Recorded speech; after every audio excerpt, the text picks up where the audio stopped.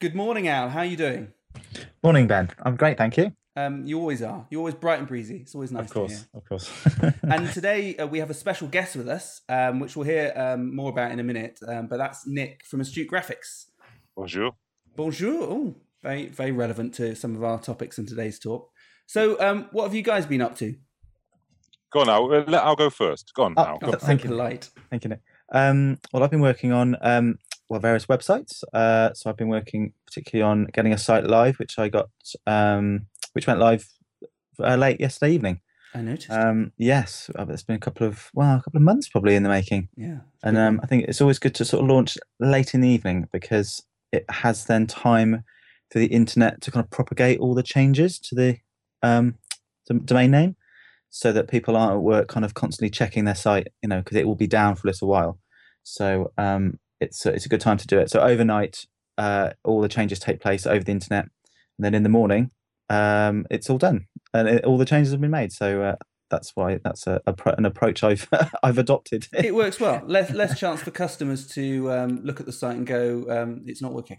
Yes, and of course I kind of know it won't. It'll always be a little bit of sort of interim not working phase when you do something like that. So yes, You know what? Actually, though, Al, they go pretty smoothly because when you do them, they'll swap over very, very quickly. So I've never really noticed much downtime on them. It's because I'm continuously there pressing refresh, I suppose, just checking Make it everything's work, okay. please. How about you, Nick? What have you been up to? Oh, I've been thinking for the last week on how to outword Al, but he used word propagate, and I don't know if I got a bigger word than that.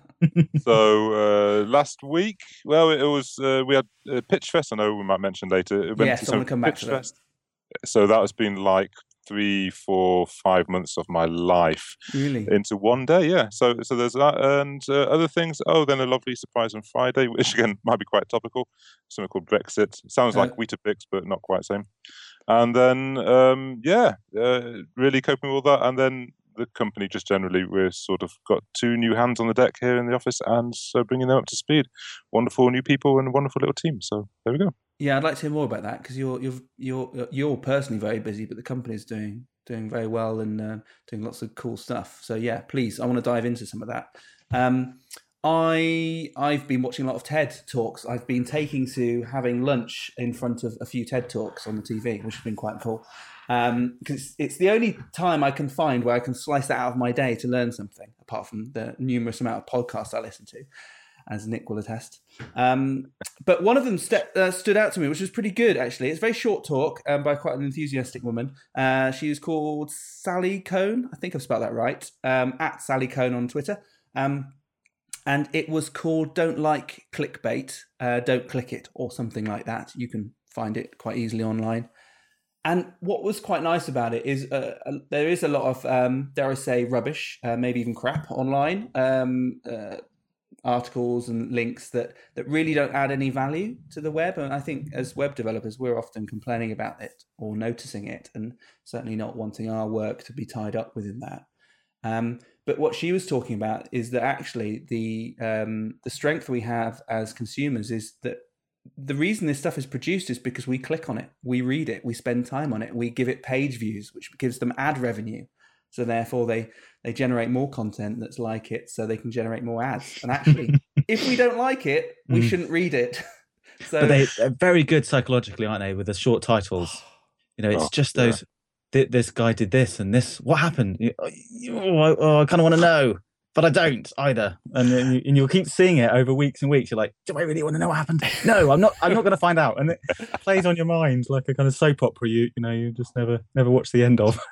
Yeah, the one I noticed. Always a fake image. It's always a fake image. You want to get to that fake image first. What is that fake? Why is that tank upside down? But that never appears in the actual article or slideshow. It never does.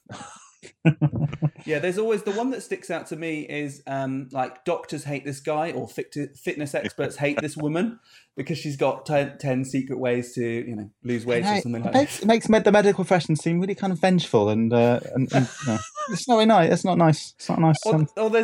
There's one that stuck out to me, which was a banana. It was a picture of a banana that was brown, overly brown. When they go not off, but sugary, they go really sweet, and they're just about to go off. And it had a really bad sketch of that banana, and it was like top worst things to eat or something like that. Yeah. And that banana, I clicked on it once, and I'm sorry, Sally, I did. and it never featured that banana in any of the 10 slides it had on there. That really annoyed me. It's an incredible insight into online psychology, I think. Yeah. They must have some incredible stats over just slightly different titles, and pictures and things, and what works. Mm. And if you could deploy those things in kind of in more productive ways, let's say, like maybe online selling or something like that, that could be quite interesting. Yeah, I heard that Netflix. I've not read the article, but I heard someone said that Netflix, the way they do, there's these images that show up as you're browsing Netflix. So when you hover over a little, I don't know what you call them, program panel or film panel, which has some of the information.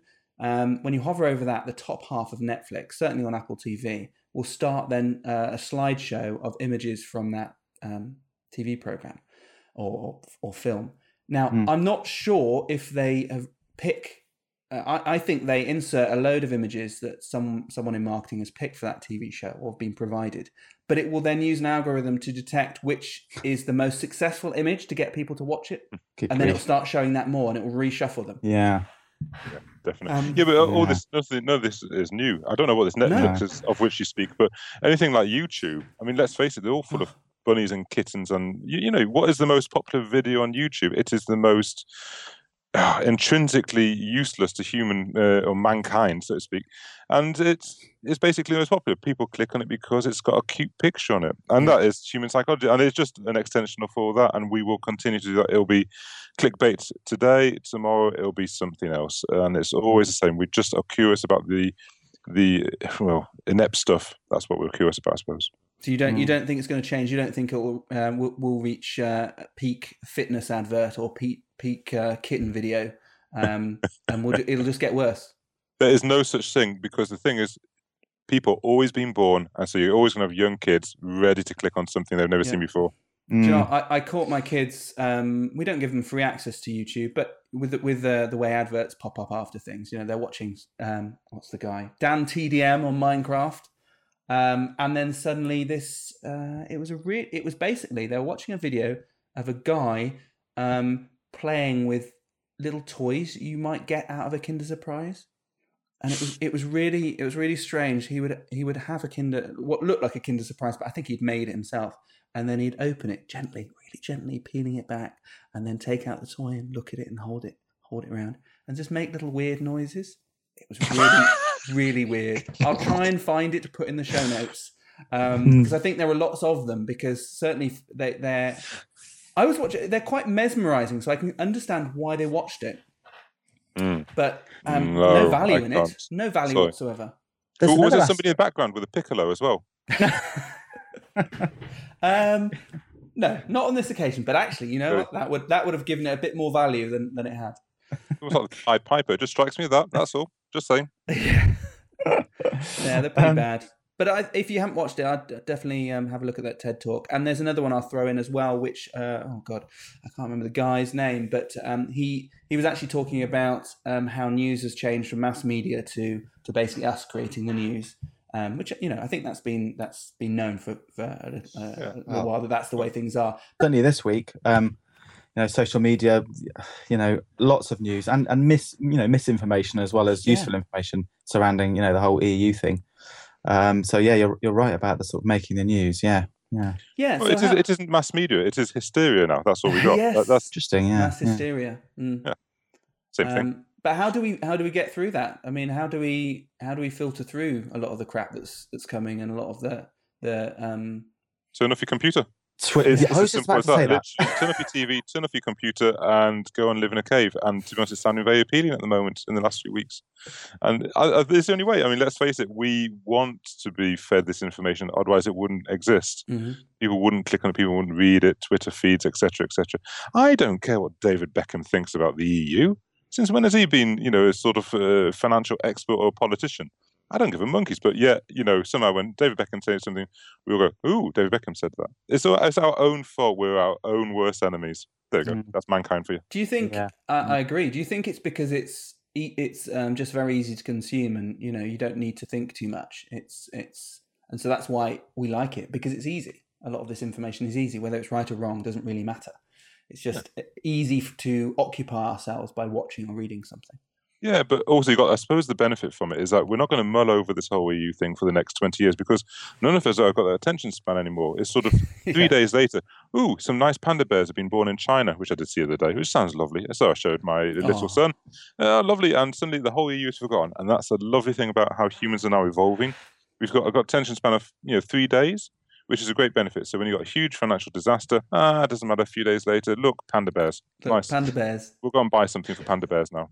But isn't that a shame for sort of long-term developments and projects and thinking, where you do need sustained interest in something over a period of time, or doesn't that matter so much for everyone? Yeah, I mean, long-term projects, let's face it, are rare nowadays, and probably have been canned as well because we've got no money for them anymore. But and people don't care about it because, like, a few days later, people forgot about the long-term project. I mean, let's face it, Isambard Kingdom Brunel wouldn't have bothered with half the projects he'd done in these day and age. Why bother?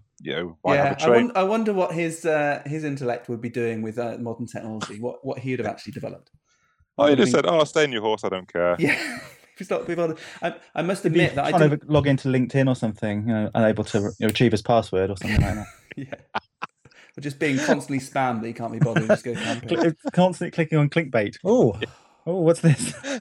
Going back to the news thing, I must admit I don't really follow the news on a day-to-day basis. I used to watch breakfast news. In fact, that was probably the only most interesting thing on when I was younger, of the 5 TV channels that we had, or 4 at the time.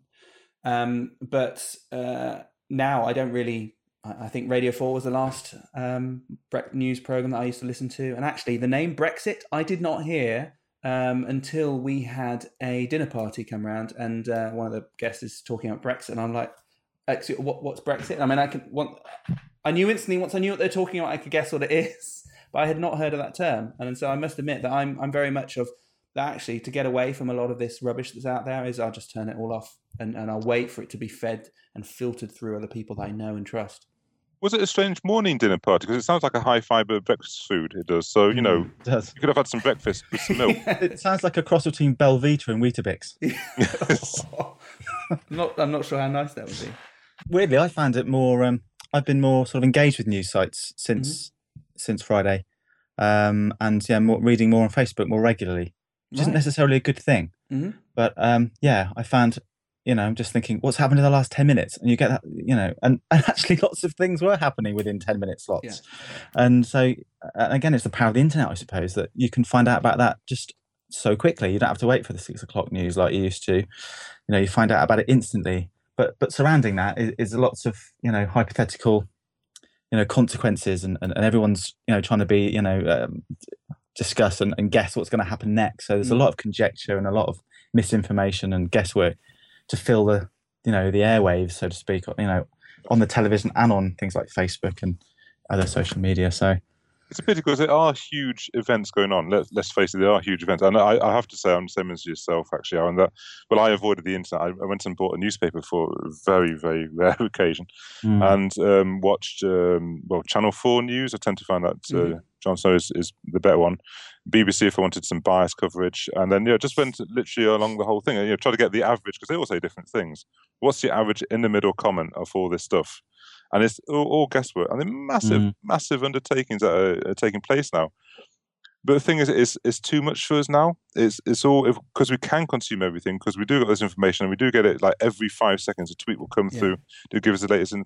We didn't used to be that way. It used to be like, what happened today? Oh, right, we'll get the newspaper. All right, that's happened. Great. We have gone into the EU 70 years ago, whatever. Okay, great. Next day, what's happened? Okay, in the last 24 hours, this has happened. You can consume that. But now it's sort of every 5 minutes, you've got to consume exactly what's happened. Then they've got to rehash it for the next 2 hours until the next major thing happens. And then quick opinions from people who haven't got a bleeding clue, I'm afraid. Sorry. I mean, that's the thing. I mean, I think having an opinion is good. I do think that. And I've often not had opinion in the past, but I'm trying more so now. And actually, this podcast is an effort to do that, is actually to have an opinion. And I think the only way of having an opinion is by talking about what you think. And that helps, and talking to different people, and that helps form an opinion. But you often do find these people on radio or even podcasts, a lot of podcasts I listen to, they have to have an opinion, so they will have one, whether it's right or wrong. They will just voice something. Well, that's an important point. I think having an opinion is really important, but also acknowledging that you're probably going to be 50% right, 50% wrong is also equally important. And it is still an opinion until somebody has some facts in front of you that prove 100%, scientists have proved, and genuine scientists have genuinely proved X, Y, Z, etc. That is then a fact. But until that point, it's all an opinion. And if somebody has a different opinion, you can say, hey, you're wrong. But equally, they can say it back to you, and you're probably 50-50, you'll probably be right in the middle somewhere as a correct truth. Well, I think it's an informed opinion. So it's trying not just to say, well, this is what I think, and I'm sticking to it, but it's saying, well, this is what I think now based on the information I know. But the more I know and the more I read or consume, the more I'm happy to change that opinion to evolve it. But on Facebook, it's almost, I found, because you find other people with your opinion, it actually doesn't necessarily broaden your ideas. It almost gives it affirms what you already think. And you seek out things that affirm what you already think. Safety in numbers, so to speak. Yeah. And so there's a lot of stuff from both sides, you see on Facebook. But you just tend to not really give the other stuff that doesn't agree with you. You don't really tend to get that much credence. And then it'll actually all I think it does is just affirm what you already know or think you know. But there are some things that do just slightly open up a different ideas. There's a lot of other stuff out there which is not particularly useful. Yeah, that's a very interesting point. I never heard that, because obviously you like and you follow people who have typically your own opinion, or you understand them, whatever, and then that closes your sort of circle for understanding to what you've got. It's a bit like music. I've only just recently discovered Spotify. I'm sorry, I'm like 20 years late. And Spotify is great, but I'm starting to find out it's obviously got an algorithm to find out what music I like, and it's giving me more of the music I already like. But what I wanted to go on Spotify, it's got a T in it, Spotify, sorry, is to actually find out music I'd never discovered before. But it's actually starting to narrow it down. I'm discovering music I've never heard before, but in a field that I'm already used to, I'm happy with. But it isn't sort of pushing my bounds of what I'm listening to. So you want it to throw in something else, an oddball every now and then. Piccolos. Piccolo, yeah. I just on that note, I don't know if you remember, Al. I don't know if you were with us at the time. This was back in when we had an office and we weren't working remotely. This is when Spotify was out and it was completely free. They have a filter in there where you can choose music from various different periods of time. So what we decided to do is we would start playing music or put the radio on and start from the very first period of time they had, which that must have been like the Baroque sort of. What would it be? 30s. Oh, okay. I think 30s was the earliest period. So we're basically trying to go from the very earliest they had, and then so every week. Or we would then change the period to the next one up. And that is actually a really, there's a lot of stuff most people didn't like going through, but it's a really good way of experiencing lots of different music. It's just by saying, I'm going to start at the beginning and I'm going to work through and just see what comes up, like what I do like, and see what happens. What happened when you got to 1998 when music officially died? What happened then? Did you just literally have a void after? It was just noise and static after that? Did music die, Nick, or is that something to do with age? No, that is actually a proven fact. That isn't an opinion. That is. Is this something you read on Facebook? Yes, it is actually. It's strangely enough one of those clickbait things on the bottom. Before we dive too much down this rabbit hole, although actually I think it might be worth diving into another time, actually, opinions, and because it's very relevant to marketing and social media and how all that works together. But I don't want to get too caught up in it right now. Can I just have a quick break for a sponsor? Now, over the past two podcasts, we've had a sponsor, TikTok, which is an application that we've created. But I'm switching it up a little bit, and the sponsor is going to be Sociable, which is an easy-to-follow social media tips and strategy book that I wrote with Helen Caldercut, who is a social media trainer over in Worcester. And it's basically, we wrote this because, to be honest, there are thousands of websites, videos, books with tips, how-tos, discussion, an argument about social media. But few are very concise and easy to read. And so, and actually some are pretty downright awful.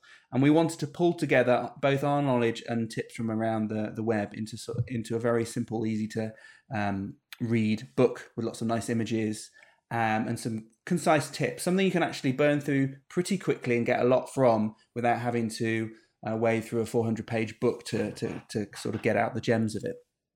It's available on iPad originally, but now iPhone and Mac. It is Mac only at the moment, but we're looking perhaps to make a PDF or sell it on Amazon. It's only $4.99, and you can get it on the iBook store. And in fact, if you search through any of the bookstores on the Mac or iPad, or you can just search for Be Sociable Ben on Google and it'll come up. Just give you a few examples of the tips. Some are getting a recognizable profile name, talking to Twitter as a person, or stalking your customers on LinkedIn. And I like that one. There's over 50 tips on there, lots to keep you going. Just visit our website, click on the social book link in the menu, search for it on Google, Be Sociable Ben, or just go to your Apple bookstore and it's in there. It's only $4.99. I think you should go and get a copy of it. That's all I've got to say on that. It's a good book. You said $4.99 twice. Will you please say pounds sterling for that? Go on, just for today. Yes. It could be an international podcast. Exactly, sir. And if you want a conversion, that's about 37 cents in dollars terms and about 500 euros, I think, at current conversion rates. Okay. Well, if there's anyone in the UK who wants it, it's only £4.99, just under a fiver. So it's a good deal. And it's just a little note on it. That took us 2 years to write. I mean, not 2 solid years. We were doing some work in between. But it took 2 years. And it just, it's one of the things I want to do for ages is write a book, write something out there online.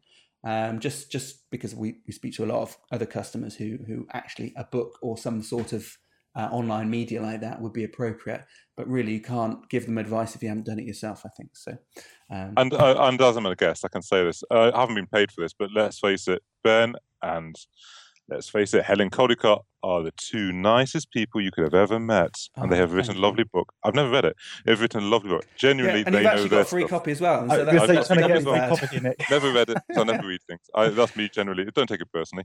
But they know everything about everything social media. And I was just a wizard. There we go. I've done all the bigging up. Oh, thank you. You can't do better than a testimonial like that. Thank you, Nick. Well, after all of that, perhaps over to you, Nick. Let's introduce you a little bit more. So you run a company called Astute Graphics. I sort of knew you when you were just starting up, and look at you now. You're international plugin graphics plugin superstar, doing lots of cool stuff online. Tell us a little bit about the company, and then go straight into Pitchfest, which is an interesting. I don't know a lot about it, so I want to hear lots from you about why you did that and where you are now, because that's all finished, isn't it? Okay. Well, yeah, we did meet each other. I think when I still had shorts on, and then we had a little company run from a little brick building, wasn't in Hereford, a lovely little brick building. So it's basically we do plugins for Adobe Illustrator. Adobe Illustrator is the industry standard vector design tool. It's a sister product for Photoshop, and is used by 10 million plus people out there. Really? Illustrator. Yeah, wow. Everybody loves it. And we do good. I do like Illustrator. It's a very nice package. It is. It's one of those Marmite ones. I love it now because I got used to it. But I remember the first 2 years I hated it. I utterly hated it. I didn't understand it. The learning curve was as steep as anything, which is why the plugins exist now. But so if anybody says, "Yeah, Illustrator's terrible," yes, I understand your pain. You've got to get through that pain. But if you know Illustrator, you're pretty well guaranteed a job in the design market. Because not many people bother to learn it inside out is top tip for you if you want a job. If you know Photoshop, welcome to the mass of people who've all used Photoshop. Use Illustrator seriously, welcome to the smaller clan. But equally, if not much more, required in the industry. You need logos done properly, etc. In branding agencies, use Illustrator. Learn it. So there's my top tip. Thanks, Nick. And what's the main difference between Photoshop and Illustrator? I think a lot of people are aware of the name Photoshop and what it can do, like photoshopping an image. But what's the key difference? Okay, I could say that, well, there's a technical thing. Photoshop is all pixel-based. So if you zoom in, you see lots of lovely square pixels. If you zoom into vector, you'll see beautiful, smooth curves, lines, etc. So you could blow your design up to the size of a skyscraper, and it would look perfect. The biggest difference, I would say, mentally, which is why people sort of shy towards Photoshop more, is the fact when you start at Photoshop, you tend to start with a photo. So you have something in front of you. You start with Illustrator, you're starting typically with a blank page. And that, like any writer will know, is like, right, what do I do next? Yeah. So that is the mental difference between the two. You have to really create something in Illustrator. You have to be a designer. And it doesn't mean you can't be a proper designer. If you know your pencil and your paper, you'll be a much better illustrator. Keep practicing the pencil and paper, because that is essential design skills. That gets transferred over to digital. There you go. This is my hobby horse. I've got a few of them. Do you want me to get off it now? Well, no, actually, a lot of your plugins help people translate from sketch paper and sort of translate those into nice hand-drawn vectors. But also, there's a lot of nice tools that are in Photoshop, and a lot of your plugins help bring some of those tools into a vector environment. So actually, it takes Illustrator, which is a good package, but hard work to get some of the really cool effects. Your plugins sit over the top of that, don't they? And they help make those effects a lot quicker, simpler, faster. I suppose you got 3 different categories of tools. We do 14 products now, so there's quite a few. But I know, it's grown a lot. Yeah, oh god, has it? The first lot is a drawing tool, so replacing the pen tool and the pencil tool, so they're much more powerful. So you got those real sort of technical sort of, for the experienced users. Then you have the FX side of things, which are like we were saying about bringing in the Photoshop type effects, so like color adjustment, which was our first plugin, and Texturino, which is our latest one. So you add textures really quickly and simply into Illustrator. And then you have what I would call the workhorse essential tools, so like things like auto saving, etc. So you've got all different categories, and it's one of those things. It's basically, if you have all our tools in it, it's doubling the size of Illustrator in terms of the tool availability. It's literally that much now. So Adobe are really good to us, I must say. They do sort of support us. They've invited us to Adobe Max this year down in San Diego. Oh wow! Yeah, that's cool. Not only have they invited, they're asking us and getting us to go over there. So that's sort of wow. I think we're probably the first plugin manufacturer to ever be invited by Adobe to go down there in Photoshop. Jeez, that's good. That's fantastic. Are you doing any talks there? Are you doing workshops? Yeah, we've got Sebastian, who is, let's face it, the cool face of Astute Graphics, along with Alice, obviously. And then there's me, just to muck things up and get the timings wrong. That's basically my job. Keep everybody on the toes. Sorted. Yeah, that's brilliant. So Sebastian does your webinars, doesn't he? He's the front man, so to speak, of the webinars. And he's based in LA. Yeah, he's a real cool guy. Has got a real cool accent. Says dude a lot and works for him. I say dude a lot and it doesn't work. Everybody just looks at me and he's got great hair too. Oh, he's got hair. No, forget the great hair. He's got hair. I'm just jealous. So yeah, that's Sebastian for you. Thank you, Sebastian, if you're listening to this. Yeah, he's great. And Alice is actually doing a lot of videos and tutorials for you as well, isn't he?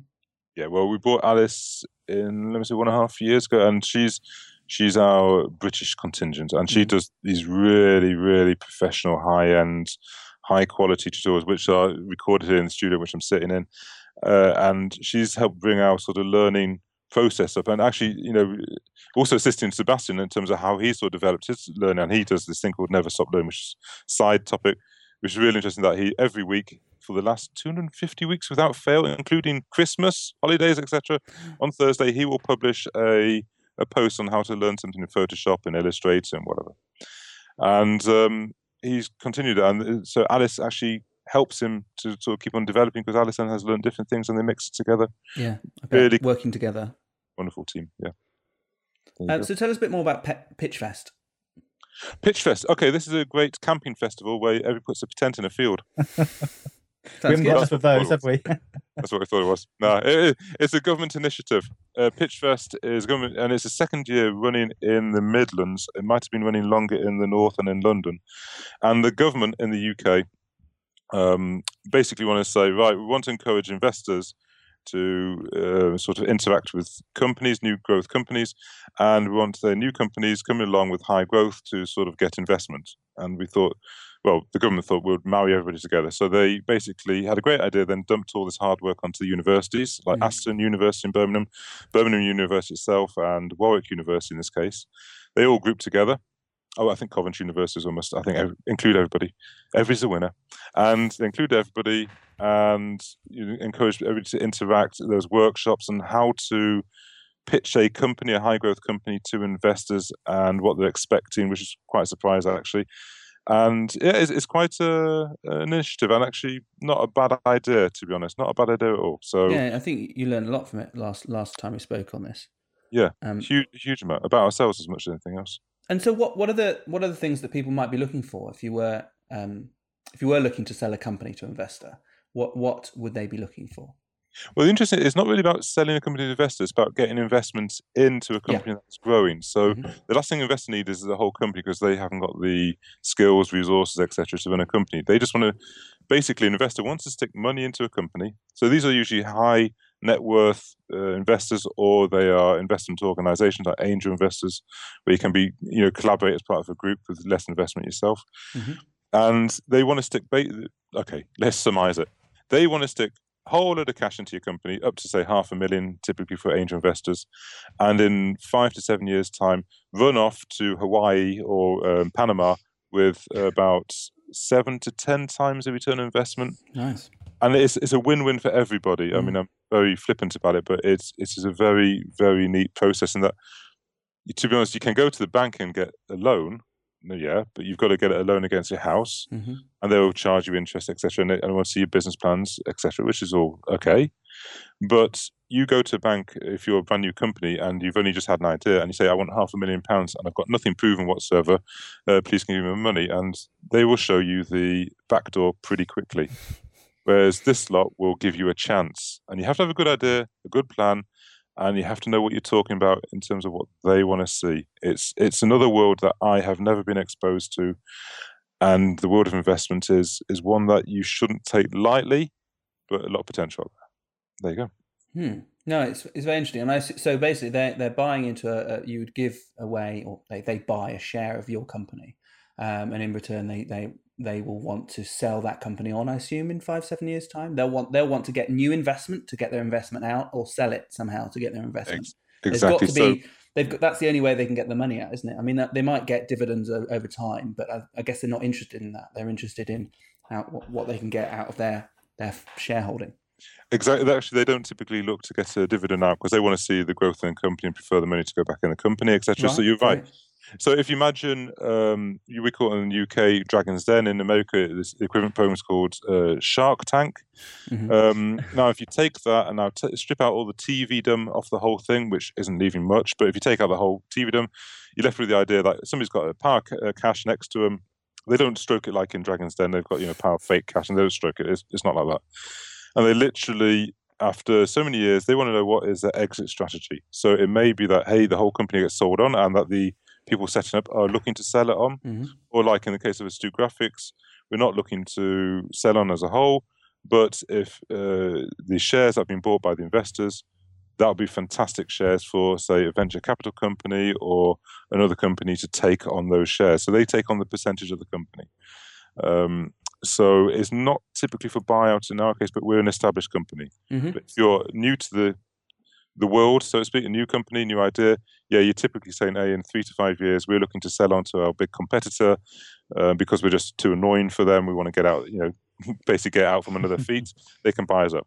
That's to surmise it in about 3 words, which isn't real. That's good. And you're actually quite frank with that on your blog as well. You were sharing, it's not like this is behind the scenes. You're actually sharing this with your customers, telling them what you want to do. And the reason you want to do this is because you want to be able to develop more plugins or develop more content to help people and support the company and grow the company. Exactly. Exactly. And we were allowed through from the original 80 to the final 12. We didn't win, so we're not that good, obviously. But we were allowed through to. Actually, there was some fantastic people then, real sort of new growth companies, and really all the best of them. They're genuinely very good ideas. But we were slightly different, that we've got a track record on where we've done 1,300% growth in 5 years, the last 5 years. And that's the sort of growth that they love to see, which is great. We show how we can repeat it and increase it. Okay. I've completely forgotten your question, because that's the way I roll nowadays. No, it's just to find out more about Pitchfest. That's great. Yeah. So, Pitchfest. Oh, yeah. It's about Tencent. Oh, I've done that one. So yeah, it's a world that, to be honest, takes away the naivety. But the most important thing from our point of view was the learning process. We had to do a business plan. Okay, we've got a business plan. Yeah, of course we've got it. It's my wife and myself. We, started the company still 50-50 in the company. I learned, for example, don't say it's your wife and yourself doing a company, because people shy away from that as an investor. Apparently that causes problems. Oh, right. Yeah, I didn't realize. I haven't told Susan that after 21 years. But anyway, it causes problems. But you basically Again, I've completely forgotten my train of thought. I do this all the time. I'm 90 years old now. Do you know that? You're looking good. I know. Thank you. Anyway, No, it's okay. So what happens? So the goal of Pitchfest is if you get to the end and you win, then you get given the opportunity for the investors to invest in you. Is that right? Yeah, exactly. And so there were we had great contacts there.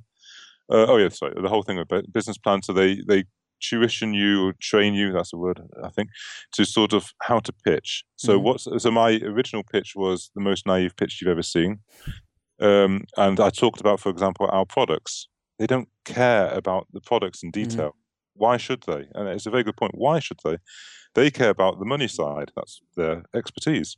So so I basically went through 4 business plans and pitches, and each single time you cut out the bits that aren't relevant to them until in the end it becomes, we're a great company, we're going to make this much growth, you're going to get loads of money, and then you fill 7 minutes of that. And you can see exactly why it should be done that way. Yeah. Again, very flippant about it, but it's very important to actually look at it from that point of view, because Ben, you're great, you're great on the social media, you're great on the web development, etc. And you'd like me, we're great at plugins. We're not necessarily thinking about how to exit from a company in 5 years' time. We don't think that way. But you're forced to think financially. And that's a pretty good grounding, that is. Do you think that would be such a big change for a company such as yourselves, to have someone kind of looking over your shoulder, so to speak? Wanting the bottom line all the time, wanting the profit, the returns on their investment all the time, having to almost answer to someone else. That must be quite a culture shift. Yeah, but isn't it healthy? That's a good question, but isn't it fantastically healthy when somebody does that? Because we can lie to ourselves all the time. Oh, yeah, we'll make the profit next month. It'll be fine. No, how are you going to make the profit next month? How are you going to? What's your plan? And you got somebody sort of barking down your neck saying that. Good. That makes you suddenly realize, oh, okay, I've got to put this paper. And in the case of this company, we had obviously a business plan. I mean, we did have something, but we never shared it with the team. And there's 14 offers now. 14, not 40. Otherwise I'm panicking. I haven't paid somebody. There are 14 offers, and suddenly we said, well, typical management, you keep it to yourself, and occasionally you give a little bit of information to your colleagues. No, we won't stuff it. We're going to ask everybody, what do you think of this plan? Here's the whole plan. Here are all the financial figures. Here are our account returns for the last 4 years or whatever. What do you reckon? And it creates concerns, obviously. Oh, what does that mean for us in the future? Yeah, please have those concerns, because we'll talk about it. But also, and I love this, in the office I work, there are only 7 of us in this office. Everybody else is sort of remote.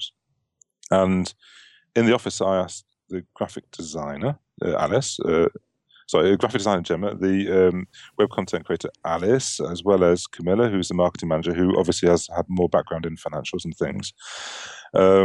Obviously Susan, etc. You ask the less obvious people for financials in terms of what do they think, and the answer is, oh well, they give answers and they say, well, I don't know much about this, so don't ask me again, please. I said, no, actually, no, the answer you gave first time is the one that's actually stuck in my head the most, because you're looking at naively, and that is possibly the best way to look at some of these questions. A real naive point of view. You've got the best point of view so far. It's a bit like a new person to the company is often the person with the best input at the start before you get ingrained. And please stay naive for as long as you can. You're going to come up with the best ideas. Yeah, that's a good point, actually, because they often see problems or, in fact, improvements that other people just don't see because their head's too far into the work they're doing. Or you get that. That's how it's always been done around here, kind of thing. After a while, don't you? Yeah. No, that's really, really interesting insight. Well, it's with all these things. I mean, if you think you know everything, then you are useless to a company, to the world, really. Because let's face it, the more I have learned about a company, so to speak, and trying to run a company, the more I realise I know nothing. And there are experts. That's why you have colleagues. They are experts in their fields. For goodness sake, listen to them. Otherwise, what's the point of even taking anybody on? Yeah. So Ben and Al. Al, tell him. A lot of people in companies as well, they've started a company because that's what they could do. That they had an idea or they had a skill and they put it to practice, and then basically they can do. They might do well and they might evolve into a company and might learn how to do it. But ultimately, everyone's learning. No one is just born to do business. It's something that you learn over time, and a lot of people don't. They'll just sort of, until they come up with a realization like you, or gone through a process actually that they're not doing the work anymore. They're running a business, and what do they want out of that business? And you're looking at it a different way. So what are the main benefits you've got out of Pitchfest then, if you were to summarize it, and would it be worth other people doing something similar? Okay. The main benefit is to understand absolutely. I already knew this before, right? This is again knowledge. This isn't opinion. This is knowledge. This is a fact. If you have started up your first company, or even your second company, do not, whatever you do, put on your CV or on your business card your job title, entrepreneur. If you put that job title, entrepreneur, on that card, you'll hear this. That's my head hitting the desk very loudly. Multiple times, because you're not an entrepreneur. Okay, let's say Mr. Richard Branson, he's an entrepreneur. Congratulations, Richard. If you listen to this podcast, you're an entrepreneur. If you don't just call yourself you don't know it all because you started a company. You don't have that privilege. Nobody really has that privilege for many years to come. You have to repeat the process. So that's one of the learnings. Make sure you have a process written down. And thankfully, it's something we had already started on. But how can you repeat the success you've done? And there's this guy who, I'm not going to mention names because he's much, much wealthier than me and could sue the heck out of me. There's a guy that we went to see a couple of times in a far distant land across the water, that way to the left-hand side. And we went to see him in the skyscraper that he sat residence in. And he wanted to invest in this company. I do like the guy, genuinely like the guy. And he persisted with us, even though I sort of shunned him every so often, which sounds really arrogant. And he said, we can make it happen. We can make your company happen. I said, look, you're a millionaire. You've obviously succeeded very well. You've got a big company. There's 100 and whatever people around you. Congratulations. What's your process? And I got 2 hours of talk and there was no process. So I repeated the question several times until I got tinnitus.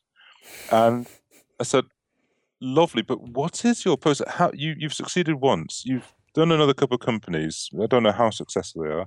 What is your process? I never got an answer. I'm not going to go into business with that guy. Yeah, he's not going to give you. Yeah. What's your book? What is the golden rules that you have done things by? Have you been lucky? If you've been lucky once, can you be lucky again? I don't know.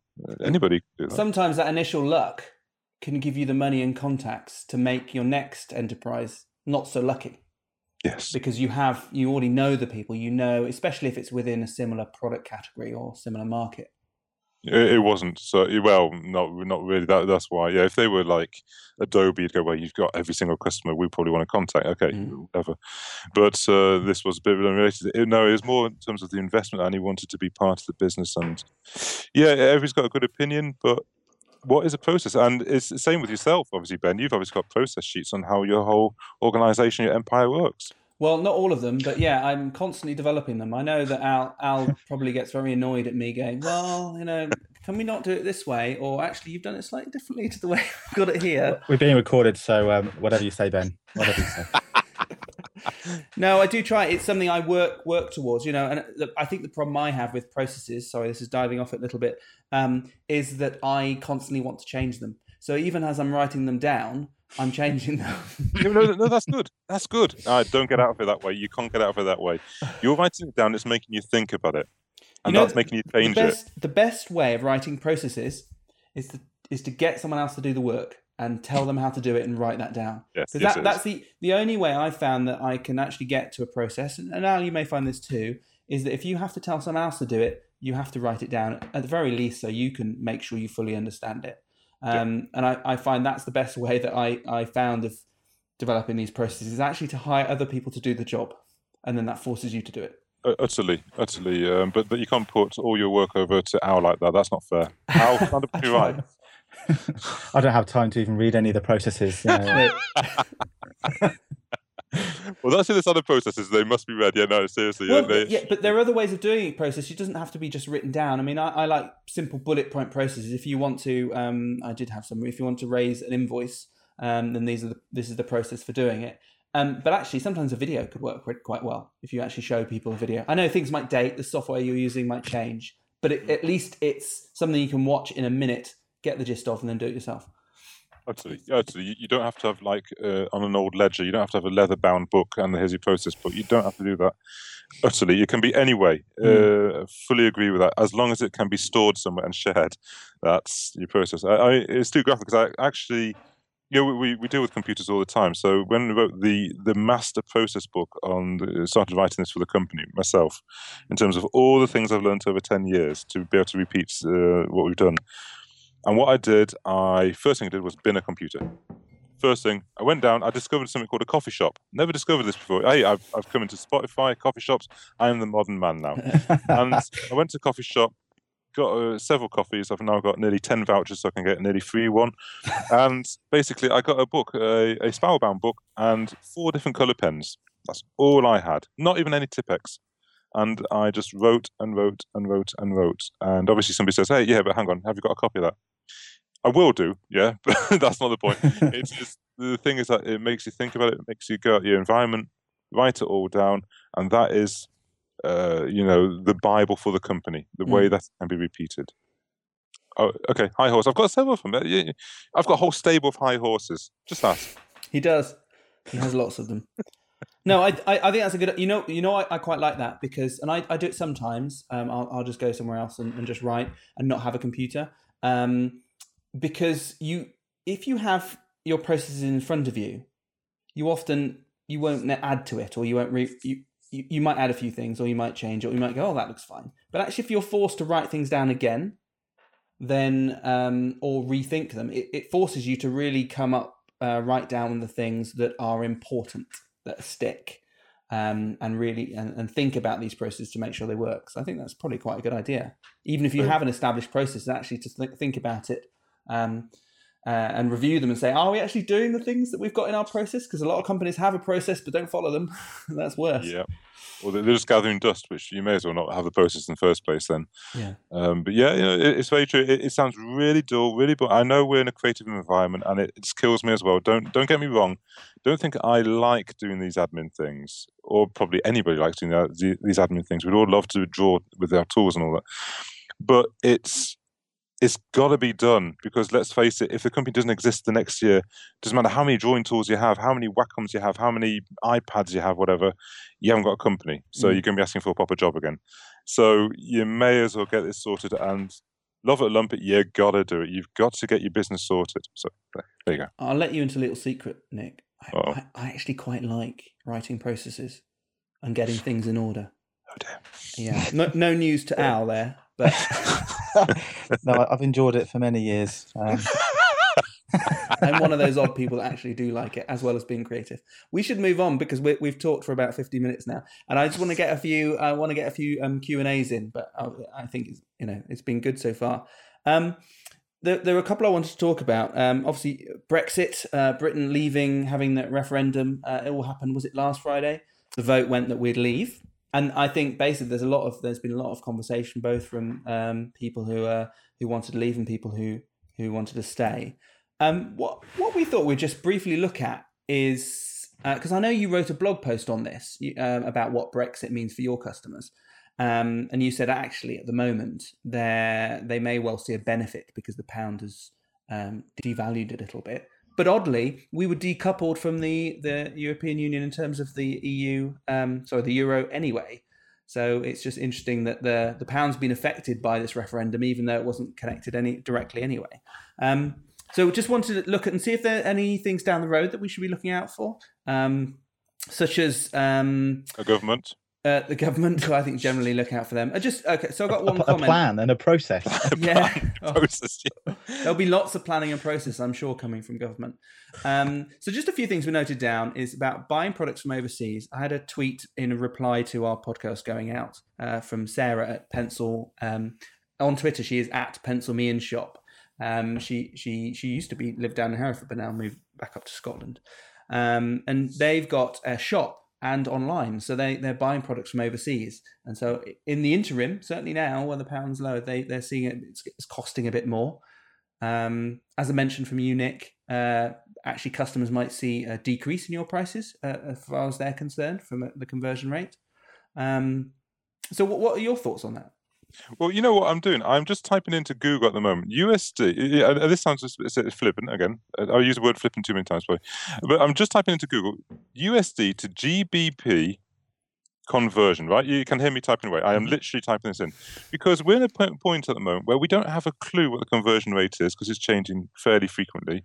And at the moment it is 1 to 0.74. So what should have done is pound to USD. There you go, 1.34. So basically what's happened is that the pound has dropped by not 10%, about 7%, I think, since Friday, and it's stuck there for a few days. And amazingly, it hasn't dropped any further. Right. It sounds beautifully tedious, that the 1 to 1.34 ratio. Basically, it's going to be more expensive for Britain to buy things in, but it's going to be cheaper for everybody outside Britain to buy things from Britain. Okay, in a nutshell, that is. So good for exporters. Good for exporters, and we are 90% exporting. You are, yeah. So you could say we're laughing our head off until you realise we have 2 employees in America. Right, yeah. Right, okay, so suddenly, you know, what happens to their pay? Now, I'm not going to go into personal things, but if, say, you have somebody overseas and you're paying them local currency, you're going to have to pay them more. Yeah. If you're paying them in pound sterling, then they're going to get less. Suddenly they get a pay decrease of nearly 10%. Is that fair to them? They didn't vote in them out. In Europe, it's a bit different in that Europe has been sliding for a long time. So really, it's sort of realigning a bit more. We haven't even got there yet. So, okay, that's all your financial things for me there. But what does it mean for people who are selling things in the UK that have been made in China and Vietnam and whatever? You're stuffed for a little while, I'm afraid. Unfortunately, this is the way it is. Will it encourage people to make things in Britain? Yeah, but there's the ideal. Maybe. I saw it. It's probably not enough, really, is it? Not enough of a difference. You set up a factory in 1 week to make suddenly underpants to counteract the high cost of Chinese underpants. You can't do it. No, we've been slowly moving away from that over There goes my business years. plan anyway. Yeah, no underpants for you, Al. Damn. I would have bought them too. I'd have been your first customer. Could you call your shop Commando? Yeah, it's really, really cheap delivery prices as well. Jiffy bag with air. I have to admit, I wrote a blog post and I was very clear, hey, this is not an opinion of myself or the company.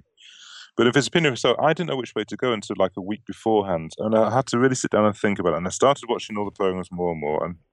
And I realized so thoroughly at that point, there is no plan. So I didn't know what I was voting for, which is slightly dangerous. Yeah. And so I voted to stay in. That was my personal one at the end. But it wasn't some great martyrdom sort of thing. We've got to stay in because we're in Europe and, we owe it to our brothers, etc., etc. It wasn't anything like that. It was literally like, well, what are we voting for? And now this is, I'm afraid, has come to pass. It's sort of, nobody has a clue what they've really voted for. And there's arguments on the people who've voted out.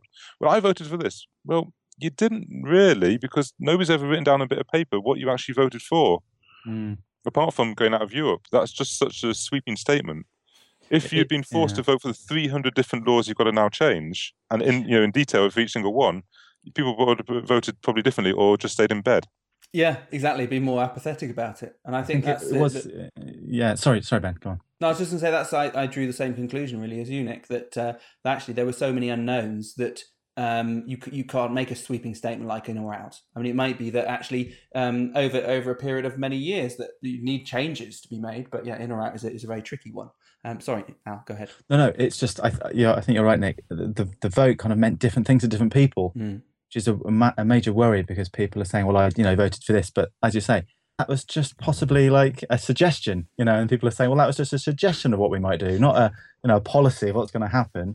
And I think we're going to see a lot of sort of angry people on both sides. I think it was a very strange vote, which just people use as a protest vote and all sorts. So, but as you can see, it's already had within hours, it had a huge effect on stability and everything that we're kind of used to. So Thankfully, Britain has been strong beforehand. Thankfully, because we had very low unemployment, enviably low unemployment.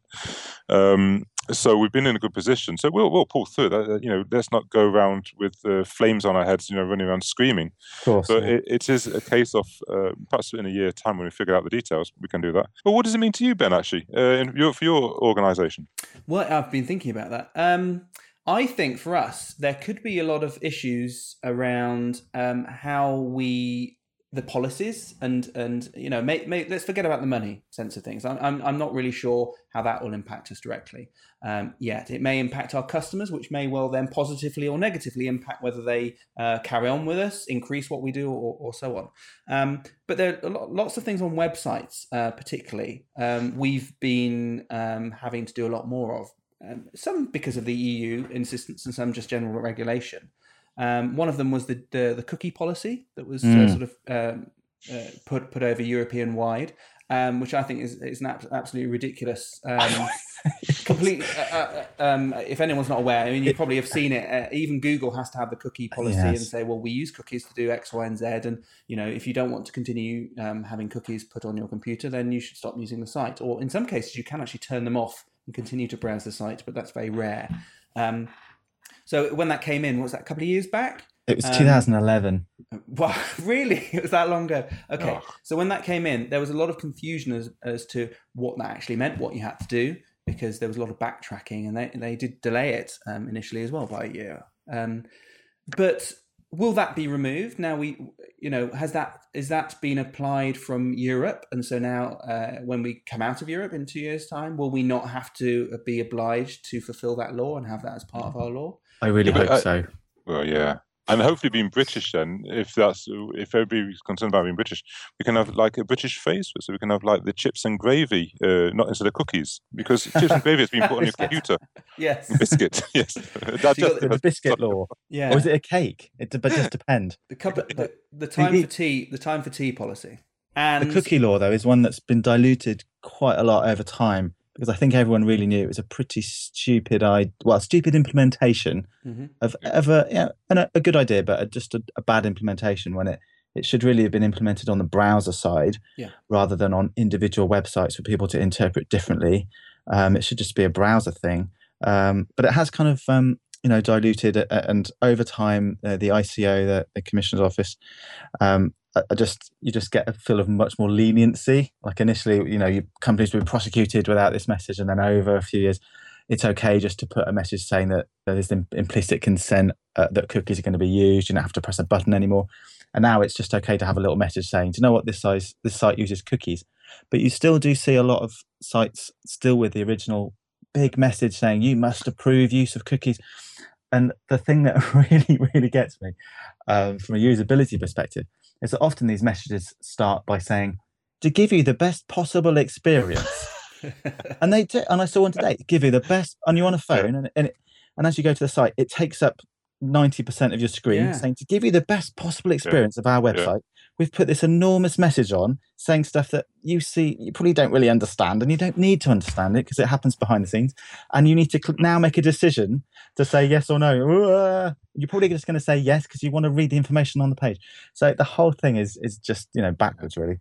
But let's say, who's been prosecuted for the cookie policy not being implemented properly?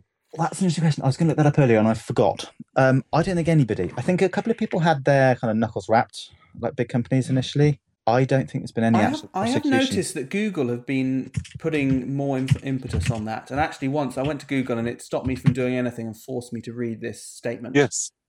Which I think had something to do with cookie policy in. One of the other things that I'm not sure about, and actually is more, with the use of online services, is where data is stored. Now, I was looking into this because we were doing some work with the council, and they were sort of wanted to know where data was stored. So we did an audit of everything, and we're using some Google Docs for some of that. And now a lot of they do have data centers throughout the UK, throughout the world, but including in Ireland and UK. But they had a policy that really, when you hold personal data about people, you should hold it within the EU currently. So we are allowed to hold data in our country or within the EU if it's on a server, anywhere in the EU. But if we're out of the EU, hopefully those rules will be tweaked to maybe extend it out there so that we are allowed to use the services, or Google will have to make some changes to their data retention policy. Or how they encrypt things, so that to allow us to store personal data outside of the UK. But let's go to the reality of this. Now we have to look at the government officials, and nothing. I haven't got anything on government officials. Like the HMRC, I actually don't think are bad set people, but Lovely people. Lovely people, especially as they owe us some money. So please can we have it back, please, soon? So you go to that lot, and they. Do you honestly think there's enough people in the I don't know, data protection organisation within the government? I don't even know what it would be called officially. I think it's the ICO. I think that's who manages the ICO side of things. That they trawl through every single website under, say, 50 million users a day to see where the data center is. I think it's not them that they. I don't think they would do anything. I think they're not actively looking for it. It would be more if there was a data breach. Yes. Like a lot of these bigger companies are happening. If there's data breach, then, if you've got UK customers and you're holding their data in somewhere else and you haven't informed them of that, then that's where they could step in and do something about it. Certainly above all of that, even against the legal sort of obligation and issues there, it's just the public trust, isn't it? Like you do hear about, big sites. Is it TalkTalk that had their database hacked? Above and beyond any fines you might get from the ICO, is the massive damage to your client base by just letting your database be made public, so to speak. So the trouble is, anybody, even if it's hacked in the UK, and you got your database in the UK and it's hacked into, and all your clients or details are spread over the internet, I don't think the clients will actually care that the database was in the UK or overseas. True, the end result is their details are all over the internet. Yeah, legally you might be fine, but your customers aren't going to be happy. No, that's where it should come from. Yeah, and that's you're right. Actually, that's important as well. How much data you hold as well, because it's nice having lots of data about people. But actually, if you're not using that data actively, and there's no need for you to collect it, you're safer off never collecting it in the first place, because then you're less at risk of holding it. I think so. If you see a lot of data collection forms online or contact forms, and they may store that on the website or send it through an email. And they ask for lots of information. So they need your, name, company name, address, position, phone number, and all that sort of stuff, shoe size. But they ask for lots of information. Actually, all they need is your name and phone number or email, and then they can get in touch with you. And actually, providing all that other information isn't great. And especially if you're working from business to consumer, I think you've got even more issues. Especially if you're working with a lot of consumers and you're taking their personal home information. I mean, how many times would you on a form put in a bogus home phone number? I do it all the time, and that it's a waste of my time. It's a waste of the person who's got in the data's time, because I don't think 01234567890 is a phone number. It might be. I think, guys, we're gonna have to wrap it up. We are probably just over an hour now, so our target of 40-50 minutes is blown. So sorry about that. We should sign off. We were going to dive into how personal you should get on LinkedIn. We were last time. We're going to look at what to do when your WordPress site's been hacked, but we'll push those to next time. We will cover them. I think they're good topics. Those are big things, yeah. So thank you, Nick, for coming on. It's great. Thank you for the time. I know you're a busy guy. Where can we find you online? Where can you find me online? Yeah, on Twitter. Where do you hang out? Have got a website. What's our website again? Yeah, it's astutographics.com is our website, and Astute Graphics is our handle for everything. So all one, no spaces, no silly spelling for graphics. We're a British company. So yes, that's where we are. So LinkedIn, you can find myself on LinkedIn. If you search on Nick Vanderwall, there aren't too many Nick Vanderwalls in the UK. Probably won't be very many at all next year or 2 years' time either. So yeah, you'll find us. And you've got lots of good. I mean, if anyone out listening is into graphics, there's loads of great tutorials on Illustrator, basically showing an image and then showing you how to create it. I think there's lots of great resources on there. Thank you very much. So I'm at BenKennAird on Twitter. Al, you are? I'm at InventiveAl. And do visit our website, ratherinventive.com. In fact, we've got another marketing fundamentals workshop happening in September. It's limited numbers. We only take about 10 at a time, but it's completely free. People have a lot of fun. If you go to ratherinventive.com and click on events, you can just sign up for that. And just mention again the sponsor Be Sociable book. Just search for Be Sociable Ben on Google, or visit our website ratherinventive.com and look for the social book in the menu. Thank you very much, guys. Enjoy the rest of the week, what there is left of it, and have a lovely weekend. Au revoir. Thank you. Bye-bye now.